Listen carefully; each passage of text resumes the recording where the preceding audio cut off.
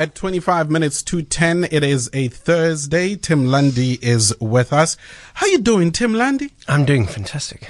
Must we do the, how's your ankle, Tim? Are you feeling better, Tim? It's been a month, so yeah, it should be. No wonder you're looking so grumpy. I haven't been on the mountain. You've got like mountain withdrawal symptoms, dog. Exactly. Look at you. Since we last spoke, rescues, anything on the mountains? It's been a very busy week. Really? Yeah, it's been very, very busy. 5 in total. One was not activated because the people were fine and there was nothing wrong. And then the other 4 were quite serious. Really? Yeah. So yeah, the guys have been busy. I think the crazy season for us has started. So it's yeah. It is what it is. So just try and be careful when you're out there. Let's be careful, guys. Please let us be careful. What we are talking about is the history of the back table. Yeah. Yeah? What is the back table, Tim? So if you've got Table Mountain at the front, at the back of that lower down is sort of the back side of Table Mountain, also known as the back table. So if you're in Kirstenbosch and you're looking up at those mountains, that's the side of the back table. Okay. If you look towards Cape Town and the mountains get higher and higher, that's the side of Table Mountain. What makes a back table? I mean, what is it about back table? So the back table is quite large. It's very, very big. It's a huge area with lots of different routes that are coming from below, coming up, and intersect with each other. And so whenever you come up onto the back table, you've got options to go in all sorts of directions. It's also one of the areas where a lot of people do get lost because, when the mist comes in, it is very easy to get lost up there. And also there are some dams there, right? So dams that used to service the city back in the day. Exactly. So there are 5 dams. If you've never been up there, it is definitely worth a walk up. And there are many, many routes going up from the Camps Bay side. The least amount of work. And he looks at me, this guy. What is your problem? Tim was looking down and then least amount of work. And he looks at me. It's like, what? So let's call it the Koketso route. Yes! How many hours? It's around about an hour and a half. That's say. Now we're talking. And it's a road as well. So hello. If you get really tired, you probably catch a lift up or down if there's a vehicle coming.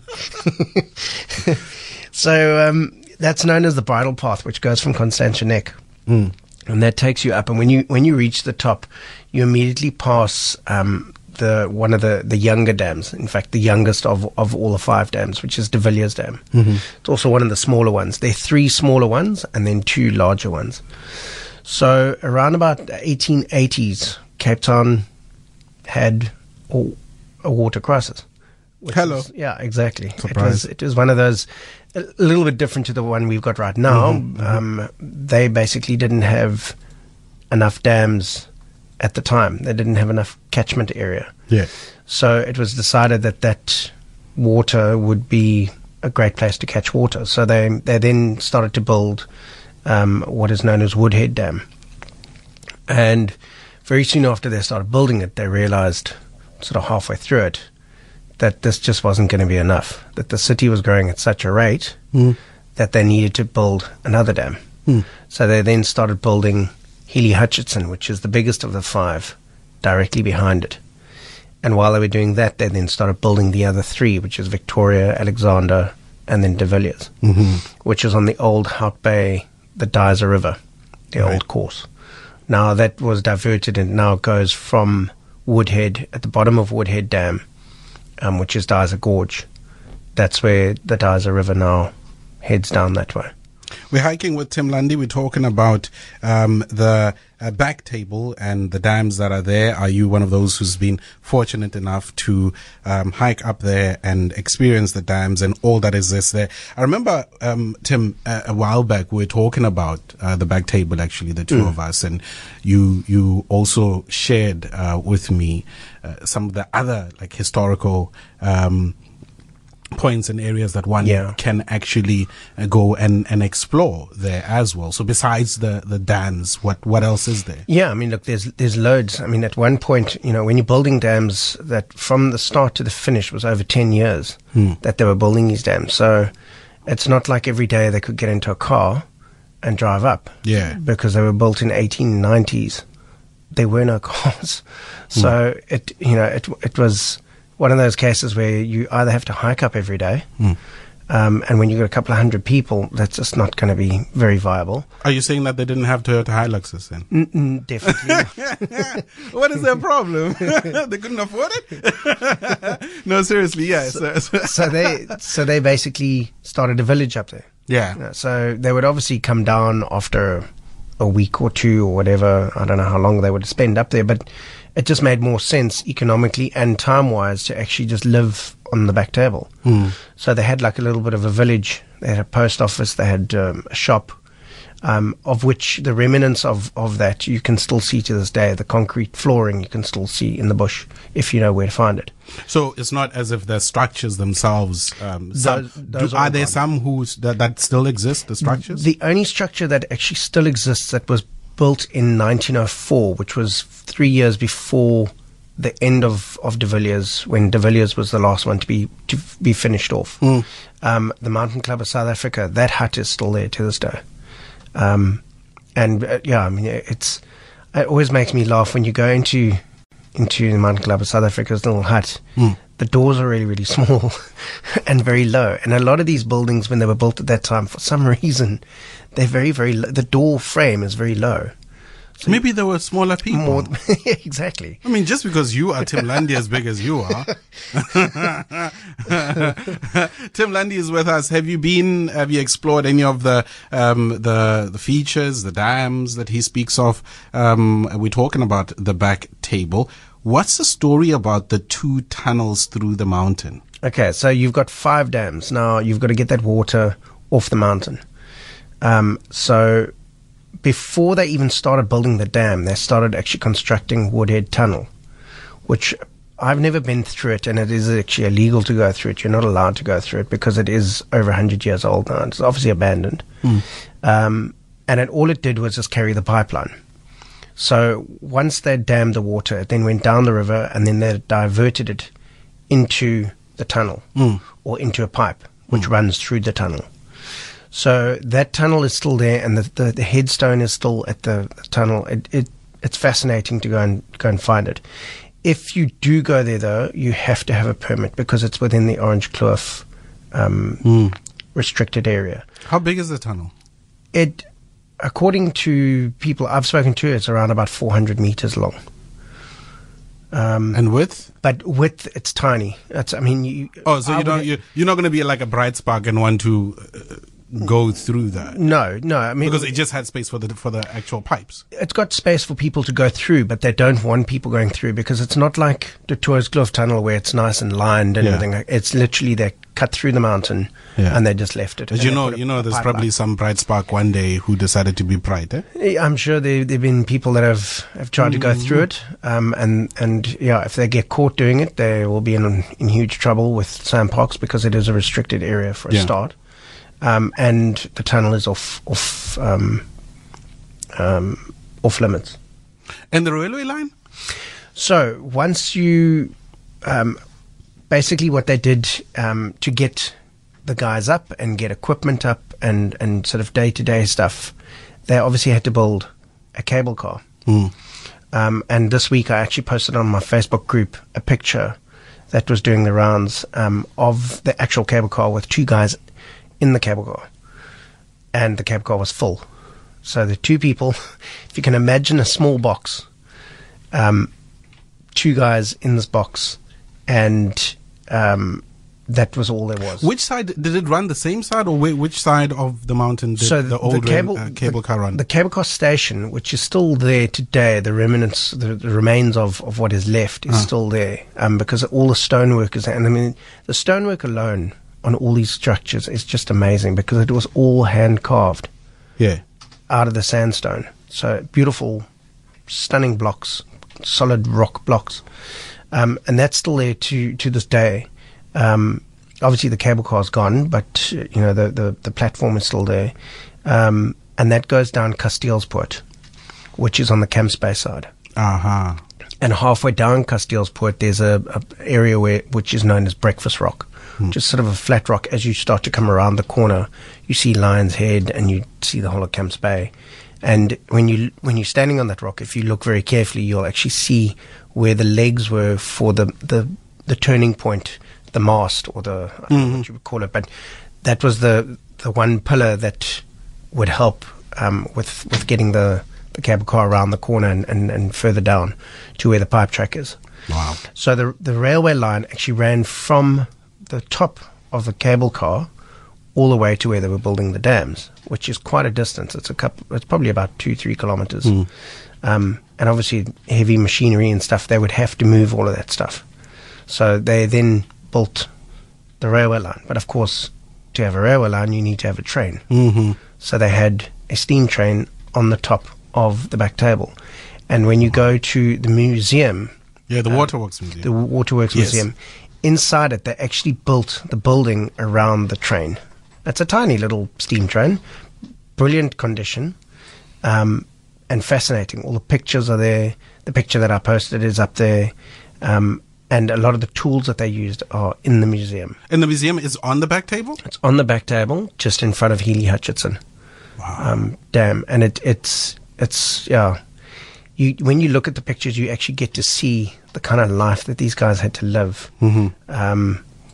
And I don't think it was particularly nice for anybody that was living up in the conditions, because the back table can become quite overcast and miserable often. Even when it's nice and sunny down at the bottom, it can be quite nasty up top there. You know, when you live in the city, and of course the mountain is there and everything, and you don't necessarily know of the back table or even have the opportunity to go up, you could easily not imagine this life that existed. Yeah, there. Exactly. I mean, we're talking about a long period of time where people resided on that mountain, built all this infrastructure that you're talking about, and not many of us know of it unless you meet a Tim Lundy who's going to tell you. Yeah. I mean, it's and there are a lot of people that have been up and seen it, but have not actually known what it's all about. The railway line, I don't think, is there anymore. If it is, it's buried, because I've never actually seen it. But I know the route that the railway line is on. And then the old cable station, of course, and the old post office and stuff, the foundations are still there. And then, of course, once you get the water off the mountain or through the mountain, you've now got to get it to a water treatment plant. So the one at Kloof Neck, I don't know if you know where that is. There's a big building there. And that's still in use to this day. You've got to have a pipeline that's got to feed that. So you've now got to have people that have got to build that pipeline. And that's known as the pipe track, which you can walk on tomorrow, and it follows the pipe the whole way. So you'll be walking on top of the pipeline, and then at times the path will then cut into a ravine, and you'll see the pipeline going straight across. And then you get to see what kind of the size of the pipes that they had to try and carry, because again, they didn't have cranes and trucks to deliver these things. These things were all carried by horse and cart and by human power. We're hiking with Tim Lundy. Have you had the opportunity to go and explore the back table? Maybe you've also been to the Breakfast Rock? Breakfast Rock, yeah. Breakfast Rock. Kasteelspoort. Share your stories with us. 021 446 0567. Tim, because we've spoken about this before, and it is unfortunate that you are still recovering. We're going to have to wait for you to just get your act together. But we need to go. Yes, no, absolutely. And so that is one of the if you found and if you're finding what Tim is sharing with us to be interesting enough for you, and you want to see for yourself like I do, at some point we will announce a date and we go there. Yeah, I mean, I unfortunately this year for me now, up until Christmas is going to be full. I've got lots of guided walks, and I'm going to be doing it's season. So listen to this guy. So unfortunately, did you hear what he just did? He did like I'm busy. Tim, Tim's on some, let me check my schedule. Actually, no, I'm busy. Maybe next time. Eh? This is how grateful he is. Well, coming on here has definitely made it possible for me. Go and check out the website, Cape Town Hiking with Tim Lundy, and he did mention the photo of the two guys that are in the, I don't know, is that a basket? What do you call it? It looks like a little box that's hanging on a cable. I mean, I don't know that I would want to go in that thing. They look very comfortable, though. This is, of course, we're talking about the old cable car running from the top of Castelpoort, the old cable station from 100 years ago. Yeah, the two guys finished in 1891. The two guys sitting in the box there, looking at the photographer. It's a nice photo as well. But also, you look at the size of this box. I mean, it just fits the two of them. Yeah, exactly. So I can only imagine in getting material up there, it took a while. Yeah. So I actually discovered the other day, because I put when they brought the steam train from overseas, I think it was built in Scotland. They got here, and of course now, what do? You're not exactly going to get that steam train onto that box. Yeah. So the whole thing had to be disassembled. Wow, and of course. Put into pieces. So then I said, well, can you imagine trying to get that, even the pieces, trying to get it up, which just didn't make sense. And somebody on Facebook basically said to me, no, that's when they built the road. So I wasn't aware of when the road was actually built from Constantianek up. But it makes sense that they would have then used that road. They built the road just so that they could get the steam train up and other goods up, because the cable car is just far too small. Yeah, I'm looking at that comment by Johan Hartzenberg on your Cape Town Hiking with Tim Lundy, saying the steam engine was taken up in pieces with sledges pulled along what is now the Jeep track. Yeah, so I mean, it's just to try and actually put that into like a thought process compared to what we have today. It's amazing that they got the whole thing up and then put it all back together again, so that they could continue building Healy Hutchinson. And when you go there, you look at the workmanship of those dams. They're over 100 years old. They're still perfectly fine, working order. They still provide the city with water to this day. Unfortunately, those of us who would want to go have to wait. Tim is like a popular hotel. I'm in season right now. The rates are high. We have to wait until April. After high season, it's like, do you have time for us, Tim? Yeah. Now I do. Yeah. Okay, come. I've got time. No, but I mean, I joke, but I'm serious. We'll definitely go. We'll go up in the new year in 2018. Yeah, we look forward to that. But Tim, have you found that there are other areas, historical landmarks in and around the mountain that we need to explore? I mean, obviously, yes, there is the back table, but there's loads. There are others that we need to know of. There's loads. King's Blockhouse comes to mind. Hout Bay, Kabonkelberg. You've got the first radar that was ever in Africa for World War II, because they were worried that the Germans were going to be maybe invading the South African coast, which never happened, so it never actually got to be put into use. But those buildings are still there. I'm sorry.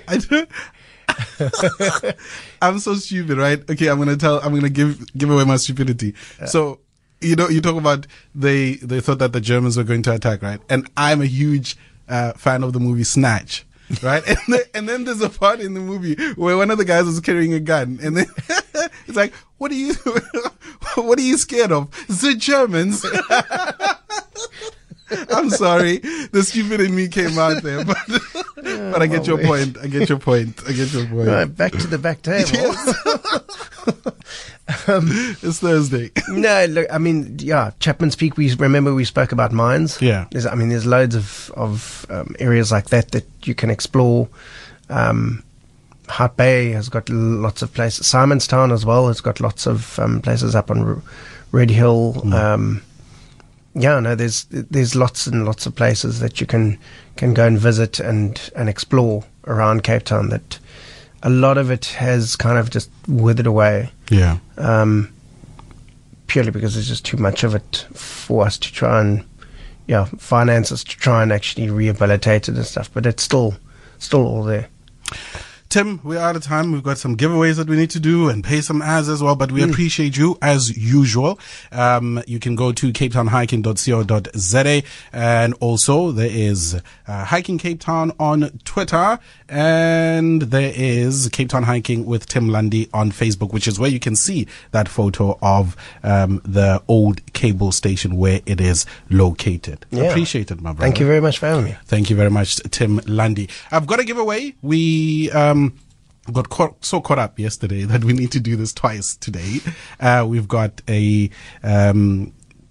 sets of double tickets to give away to the Successness Festival. If you find yourself at halftime and need to reconnect, recharge and refocus, then you can't miss the Successness Fest. Be inspired by Alan Amber of Spur, Tim Noakes, Chris Bertiche, Dr. Eve and many more. Plus, there's workshops to help you reimagine and design your game-changing second half. Successness Fest, the festival to refuel you at halftime on Saturday, the 28th of October at the Zip Zap Dome. Book your tickets now at successness.com. That is successness.com.